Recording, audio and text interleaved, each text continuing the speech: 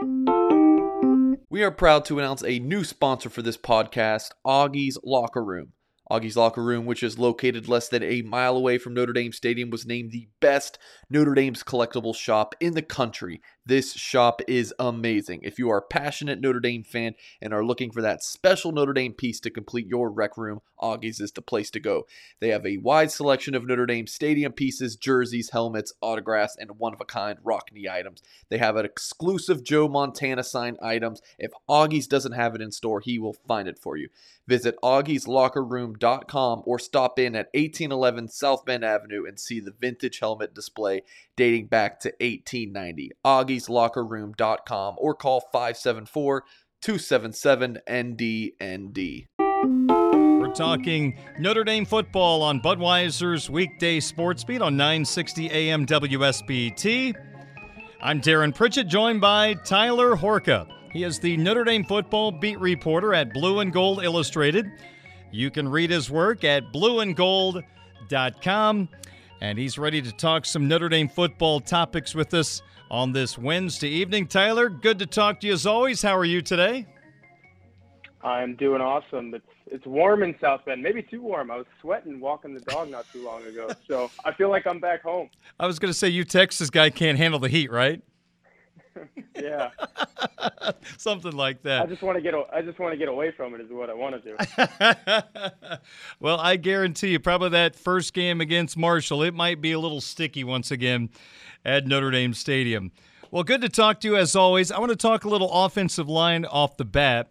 And, of course, Harry Hiestand back in South Bend, which is great for Notre Dame football, great for Notre Dame football fans, and in particular the Fighting Irish offensive line and offensive coordinator Tommy Rees. You know, we've got a lot of familiar names now along the line. You've got Joe Alt and Blake Fisher at the tackle spots. Jaret Patterson could be a late first-round pick next year. He's manning the center position. Then you've got the guard spot. Tyler, I think there's a lot of intrigue there. Kristofic came in and helped settle down the offensive line last year. Josh Lugg is back for another year. He was a tackle last year.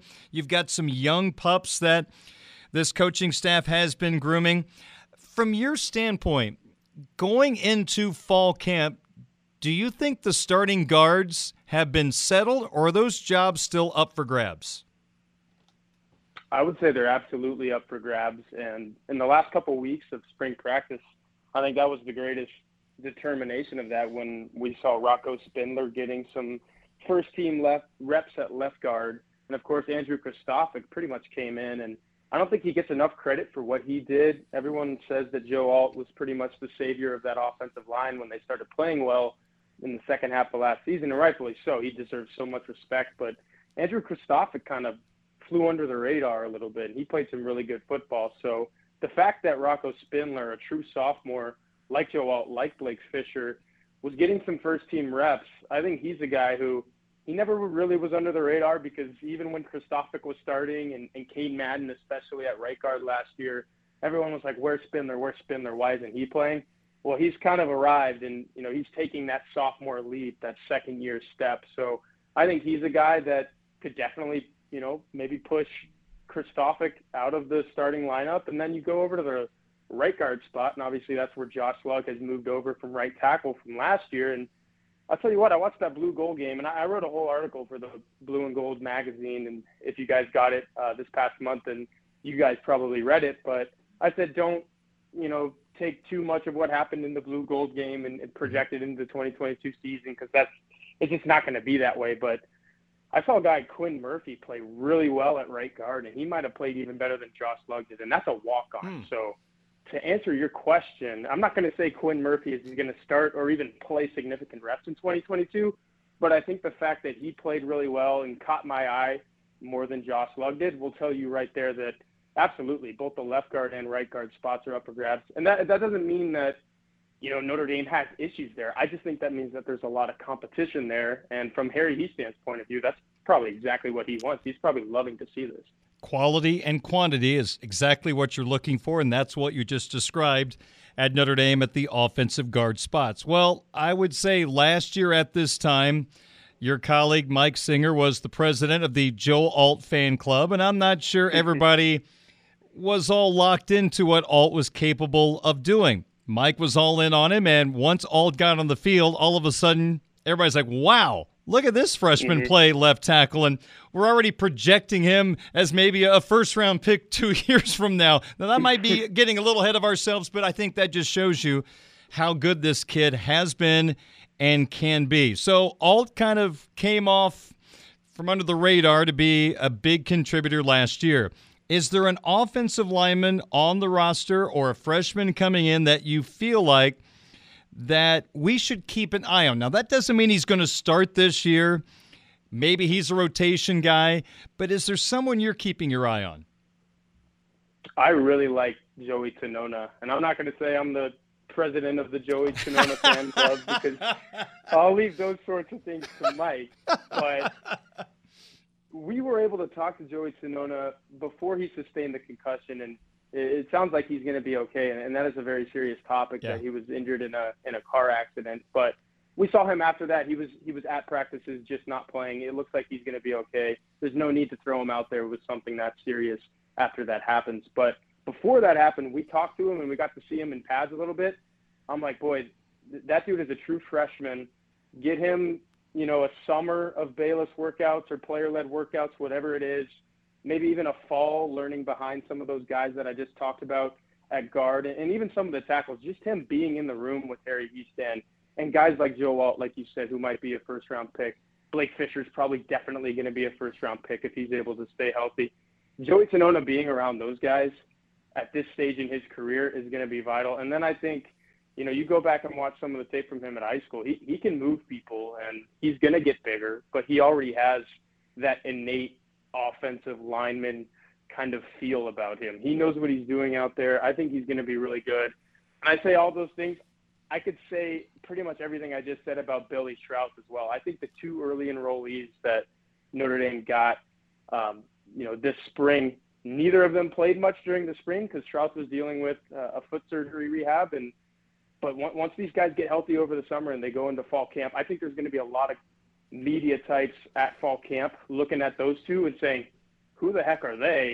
Are they pushing for starting time right now? The answer may be no to that question, but in 2 or 3 years, those guys are going to be really good for the Notre Dame offensive line. When you need mealtime inspiration, it's worth shopping Kroger, where you'll find over 30,000 mouth-watering choices that excite your inner foodie. And no matter what tasty choice you make, you'll enjoy our everyday low prices, plus extra ways to save, like digital coupons worth over $600 each week. You can also save up to $1 off per gallon at the pump with fuel points. More savings and more inspiring flavors make shopping Kroger worth it every time. Kroger, fresh for everyone. Fuel restrictions apply. Another day is here, and you're ready for it. What to wear? Check. Breakfast, lunch, and dinner? Check. Planning for what's next and how to save for it? That's where Bank of America can help. For your financial to-dos, Bank of America has experts ready to help get you closer to your goals. Get started at one of our local financial centers or 24/7 in our mobile banking app. Find a location near you at bankofamerica.com/talktous. What would you like the power to do? Mobile banking requires downloading the app and is only available for select devices. Message and data rates may apply. Bank of America N.A., member FDIC. Notre Dame football talk on Budweiser's weekday sports beat on WSBT Radio. I'm Darren Pritchett, Tyler Horkin, Notre Dame football beat reporter at Blue and Gold Illustrated, blueandgold.com. I want to talk about a Notre Dame opponent for a moment, Tyler. The USC Trojans, they have made headlines since last year's college football season came to a close. They got Lincoln Riley out of Norman, Oklahoma to become their new head coach. He brought quarterback Caleb Williams with him. I guess you could throw him into that list of players that could be a Heisman hopeful. And then they, I guess, quote-unquote, steal Jordan Addison, the outstanding wide receiver from Pittsburgh, who had 100 catches last year with the Panthers. He is now at USC. So the next few years, how much of a threat do you believe USC will be to Notre Dame? Obviously, you got to beat USC to get to the college football playoff, or you have to be perfect elsewhere. So what is your level of concern about what's brewing right now at USC? Yeah, the Notre Dame-USC rivalry never really left because it's always there, and it's always one of the bigger rivalries in college football. But it is most certainly back now with that kind of star power. And you think of USC, it's supposed to have star power, right? I don't think Clay Helton really brought that when you thought of USC and he was the head coach. You're just kind of like, they're going to sputter through this tenure, and, it's going to be the next guy who brings them back to prominence. Well, that next guy's here. That next guy took Oklahoma to the college football playoffs quite a few times. Never really got over the hump, and I think if he does bring USC to the college football playoff, it could be a pretty similar situation in the sense that, they're there. The offense is really good, but is the defense going to hold up? Are they going to win college football playoff games? I don't know about that. But what I do know is if USC is making it to the college football playoff, that probably means Notre Dame isn't, because that game at the end of the year is going to loom large for both of these teams every single year. And, I know this year it was, in October, and Notre Dame got through it rather easily, but I'm pretty sure in the next couple of years it's that last game of the season, especially this year. So if Notre Dame does have a type of season where they're competing for a college football playoff spot, and, maybe USC is only like 7-3, 8-2, somewhere around there a week before this game, you're still going to worry because you're like, this is a full year into a Lincoln Riley offense. Those guys are probably going to be getting it at that time. And that is really scary if you're Notre Dame, where you go out to Los Angeles and you have to say, all right, we're going to have to find out a way to stop these guys, or else we're not going to win our regular season finale. And, we're going to go to the Fiesta Bowl or Peach Bowl, whatever it may be, and not the college football playoff like we want to. So I think this rivalry is 100% back because USC has that star power. Notre Dame has that star power with Marcus Freeman. I think a lot of people are going to be interested in it, and it's definitely going to come down to, can the Notre Dame defense, led by a defensive-minded head coach in Marcus Freeman, stop the USC offense, led by one of the greatest offensive minds in college football, in Lincoln Riley. And it's fascinating. I want it to be – I don't know what the date is of that game, but can it get here already? That game's going to be awesome. Well, as I make this next statement, this has nothing to do with Brian Kelly or Marcus Freeman and their coaching abilities, but Marcus is going to have more challenges with USC than Brian Kelly ever did. I mean, Brian missed the heyday of USC football under Pete Carroll, and they were rolling 20 years ago, and he got to face some coaches that were a little more easy to push around. I mean, Marcus is going to have to go up against, as you mentioned, one of the great offensive minds in college football, so he kind of got the short end of the stick. Yeah, didn't Brian Kelly face interim head coach Ed Orgeron? And Ed Orgeron's a national champion. Don't get me wrong. Ed Orgeron's a national champion. There's a reason he was in South Bend a few weeks ago talking to these guys. But Ed Orgeron also had 14 NFL draft picks on that roster alone, and a quarterback who just went to the Super Bowl in, his second or third season in the league. So, yeah, Brian Kelly definitely faced a different USC than what Marcus Freeman is going to face, because guess what? Lincoln Riley tends to produce, those same types of players that we saw at LSU a couple of years ago, and he sustains that as well. I think he's going to be at USC for however long he wants to.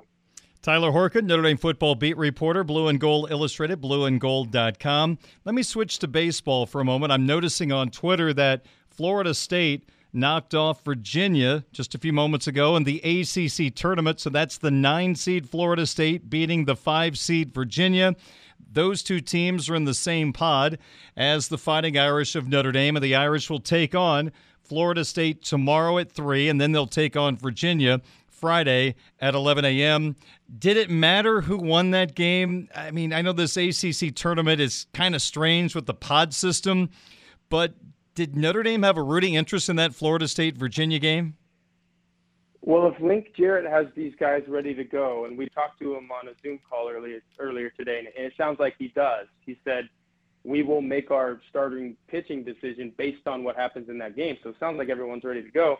I think this is the perfect outcome for Notre Dame because, as you mentioned, it's the lower-seeded team. Florida State has been struggling mightily, really since Notre Dame faced them. I think that was the very beginning of April and swept them in Tallahassee. They haven't really been the same team since then. They were top 5 at the time.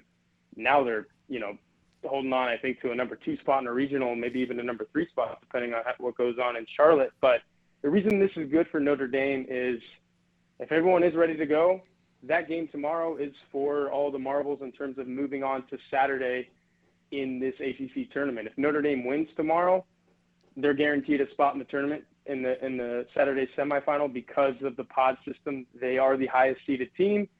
Everyone is going to be 1-1 at best at that point. They can really kind of throw away that Virginia game. Yeah. And I know based on last year, the 14-1 to Virginia, people probably want to exercise those demons. But if Link Jarrett plays his cards right, win tomorrow, you punch your ticket to Saturday, and Notre Dame is looking at only needing to win 2 more games to win the ACC baseball championship. So I think that was the result that Link Jarrett might have not have outwardly said he wanted to happen, but it's probably what he was thinking within the locker room. Tyler, does winning the ACC tournament change at all the scenarios for Notre Dame possibly hosting a super regional if they would get through the South Bend regional, which we know that they're going to get? Right. Link Jarrett said today that he believes so. He went into this thing thinking if we win, we're a national seed.